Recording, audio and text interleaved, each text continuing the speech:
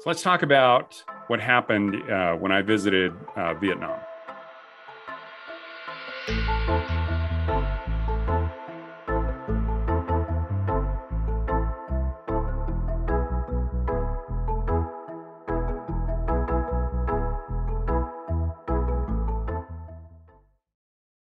So I've been to Vietnam a couple times on business and with the MVAC. And when I was there the first time, I said, you know what? I'm not sure if I'm ever going to be back to Vietnam.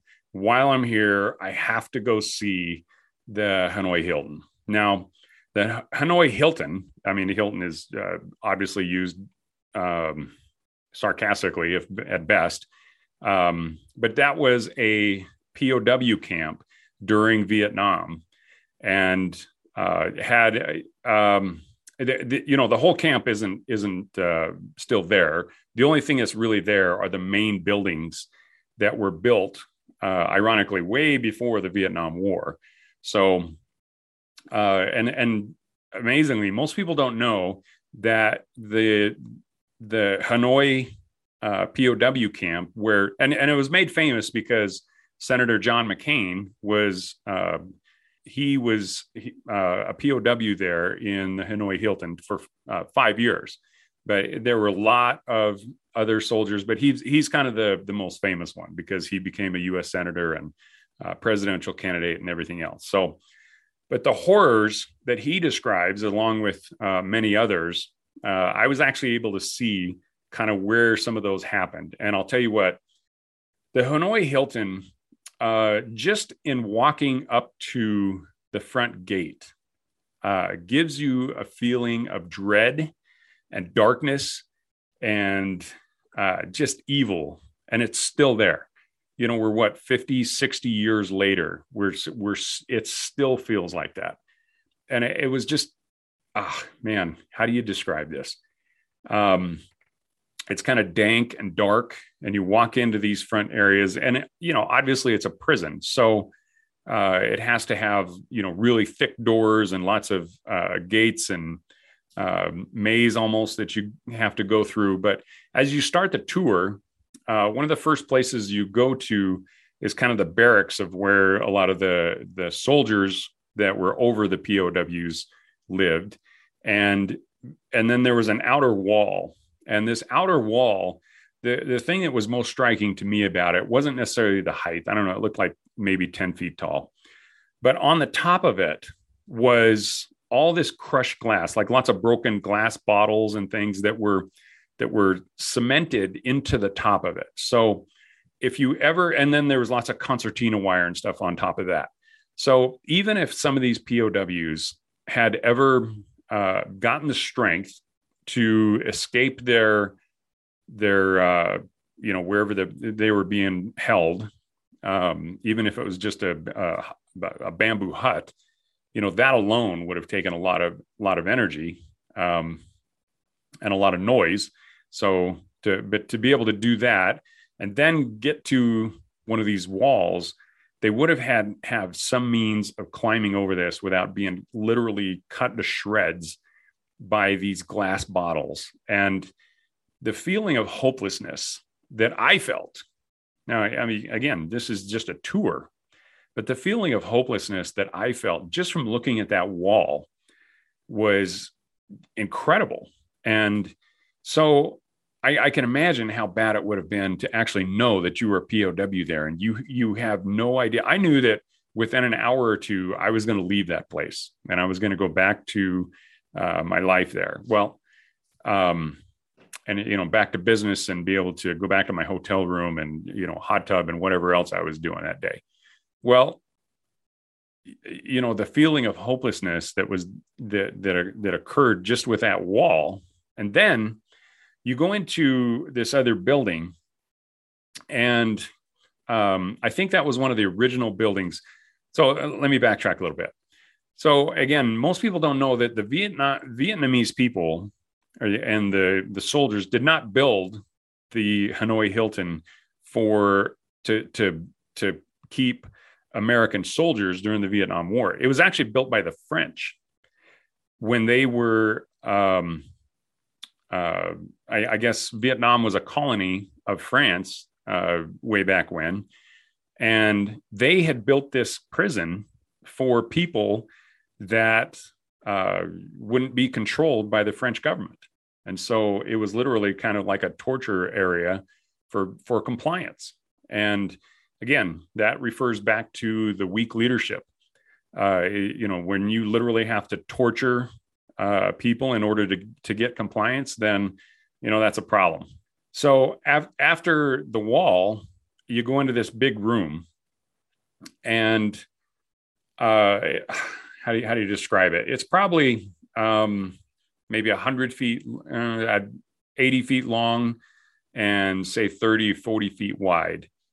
And along both sides are these areas that are basically, I don't know, probably 6 feet wide.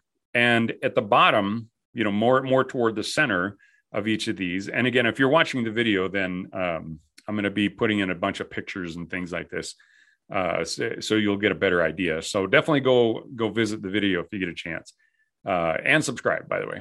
Hopefully it'll be interesting enough to you, and you anticipate future videos because they're coming. But they shackled the prisoners by their ankles all along the inside portion of this bed, and they were about every foot, it seemed, so they could cram a ton of people in, prisoners in this. And what would happen is they would just lock down one ankle. So one ankle would be locked down, but that would allow the prisoner at least to roll over on their side, and so they could sit there long term. And then at the very end of the room was like these stools, and it was over kind of a slanted area that was the latrine. And so when the prisoners needed to relieve themselves, they would just go, and it was just kind of an open latrine, in front of everybody. I mean, I'm sure as a POW, they knew each other enough that, nobody really cared. But the bottom line is there was zero dignity to this place. And also they were crammed in there together. And so I'm sure, especially in the hot Vietnam summers, they were just, it was just unbearably hot in there. They're probably, sweating, all crammed in there. The body heat that they're all putting off is just keeping the room even hotter. And I just absolutely miserable experience. But at least in that room, they only had one ankle locked down so that you could roll over on one side or another. And there was enough room that they could lay down. Unless you're like 7 feet tall, you could probably lay down and be able to sleep some. Well, all the day long, all the night long, they were allowed to get out 3 times every day, just for exercise, for food, and for shower. And in the 3 times given by the French, they got to use the 2 toilets. You see that? They put toilets inside this room, so it was smelly all the time. In winters, it was very cold. They closed, or they opened all windows. And in summers, it was very hot and humid. They closed them all. Yeah. And see, also, my dad, they got one left in the train, but he and the other one, got 2, because he was considered a very dangerous terrorist under the French might. But for Vietnamese people, he was a hero. He were on different sides of life. Now you take photos of that. Leave some. Well, from there, so that was kind of the main room. And then from there were these little isolation area, really small, a lot smaller rooms that they obviously used for problem prisoners. And then there was one room in particular that this room was absolutely incredible. And whoever thought this up, I swear, has to be burning in hell, because that person's mind has to be so warped to think about this. So let me try to describe this room. It's a relatively small. It's like a almost like a rectangle type room where it was maybe 6-8 feet wide, and it was about, I want to say 5 feet, maybe 4.5, 5 feet deep. Okay. So even somebody short would still suffer in this room. Now, the reason I say that is because it was actually slanted this way. So the door's right here. And so imagine the doors in the front, and then the place where the prisoner would be, again, it had these ankle shackles right really close to the door. And then rather than a flat area, it actually sloped down. And so if you were put into this room and both your ankles were shackled, that was a key. Both ankles were shackled down. So you were locked in, basically.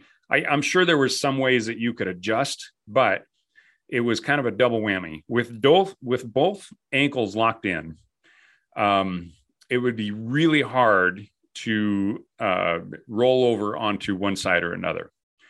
Also, the room was shallow enough that even if you were to lay back, first of all, you're laying back with your head down. So all the blood is going to rush to your head.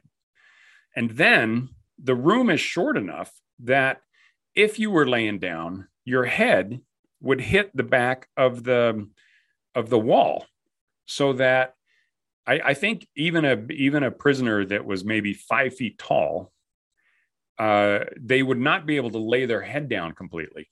And if I'm 6'1", and I kind of got in there a little bit, and I'll tell you what, probably from my shoulders up would have been against this wall. And so I would have, if I were to ever be put into one of those, which I'm sure lots of American men were, during the Vietnam War, and who knows, maybe John McCain was. But the bottom line is, there's no way you could ever get comfortable enough to probably sleep at all in that room, because you're laying down, the blood's rushing to your head. And even if you were able to kind of roll over onto your side, anyway, it's just the torture. It's a simple room, but the torture of that room would be just so incredible. It's just hard to fathom how you could, again, how do you do something like that to another human being? You have to look at them as if they're not even human, because they're like worse than a dog. And it's just, again, it's difficult for me to understand, very difficult for me to explain. And this is just bringing up all sorts of memories. It's just absolutely incredible. But okay, so from there, we actually go into the torture and like the execution room. And then in there were all sorts of machines, including a guillotine. And so there, you got the French. So when the French abandoned this prison, they obviously left a lot of these torture devices that they had conjured up. And, I mean, it's not like the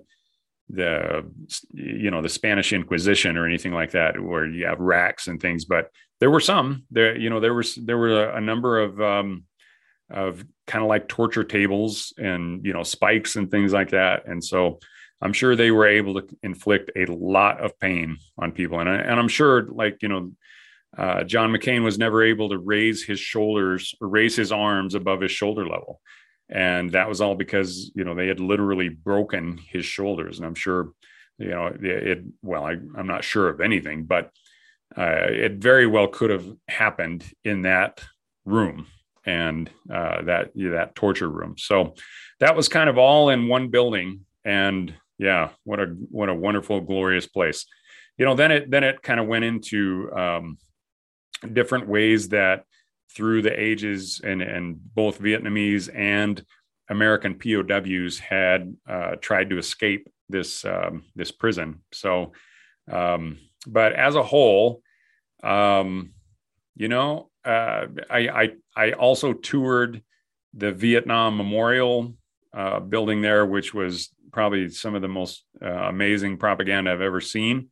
Where the communists, when they took over Vietnam, clearly they wanted to make it so that the American aggressor, and that was the entire cause of the entire war. So, but that was fairly depressing as well. But just going through that prison was just staggering, and so it gave me a little bit of a perspective of, I'm sure, what some of the Holocaust was like. Other than killing 6 million of the Jewish people. There was an amazing amount of torture and all sorts of issues going on there as well. And that's, again, how you reach that level of evil is through, for normal people that are not like serial killer crazy types. It has to take such an amazing amount of propaganda and mind shifting and coercion, all sorts of evil ways to manipulate people in order to think that they are actually doing something that is justified, is just absolutely incredible. So how does all of this affect us today? And where does this relate really with all things crime? Well, if you think about the manipulation that Hitler was doing, at the same time, the appeasement that Chamberlain and other world leaders were doing, that creates kind of the perfect storm to enable and this, if you've listened to some of my previous episodes, this is kind of the third level of evil that I'm talking about here. Well, if you look at some of the things that's happening, there are a number of parallels that are happening today at this very minute. And again, this is why history is so important, is because we see things that happens. We see the outcome of some of these actions that initially appear, not innocent, but they're not so nefarious that they require, war type things, but they establish the conditions. When two countries have people that disagree to such a magnitude that it requires actions, that's called war. Well, that same thing is happening within our country. People are being pitted against other people. There's and they're using all sorts of different ways to do that. They're using race, they're using vaccine. It's like I heard there's a poll that said that one side of the poll said 40% of the people polled thought that it would be okay to put unvaccinated citizens in a separate, almost like not necessarily a concentration camp, but kind of a separate area to keep it away from the rest of society. I'm sorry, that is crazy to even think that, especially in light of a lot of the things that we know right now. And what your vaccination status is, and what where your thought process is with the current, the virus and all that stuff doesn't matter. The bottom line is, if you have ever reached a point in your mind that it's okay to take normal citizens and put them into concentration camps, it's the same mentality as what we went through when Japan attacked Pearl Harbor. We started putting Japanese American citizens in these camps, and a lot of them were as patriot as you and I, and yet we were putting them in these camps. And folks, we have to wake up. We cannot continue down this path. The level of crime and the level of violence, today in New York City, the NYPD was mourning the loss of a 22-year-old officer.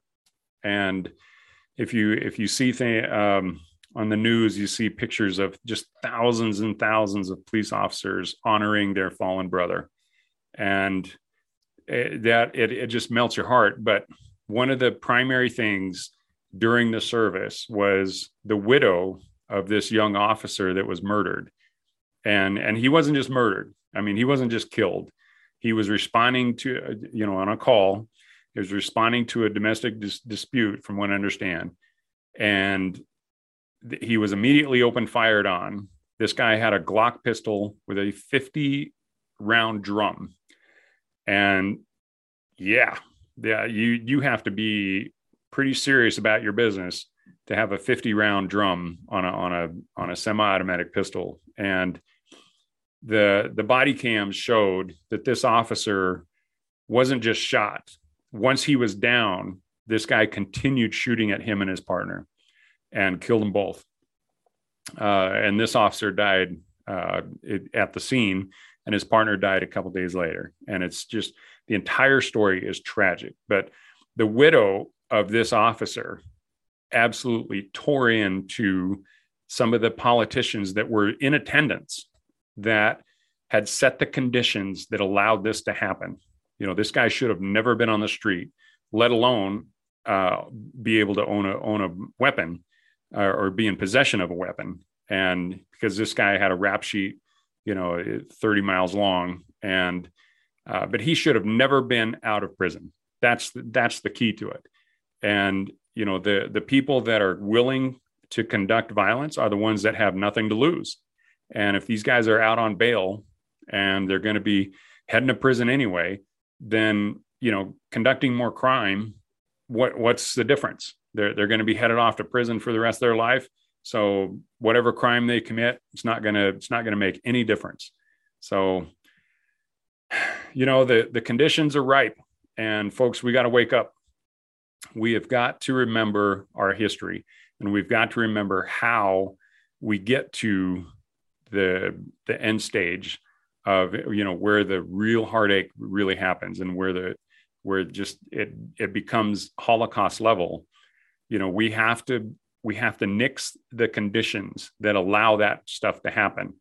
And we do not want gang violence, just open war on our streets. We can't have it.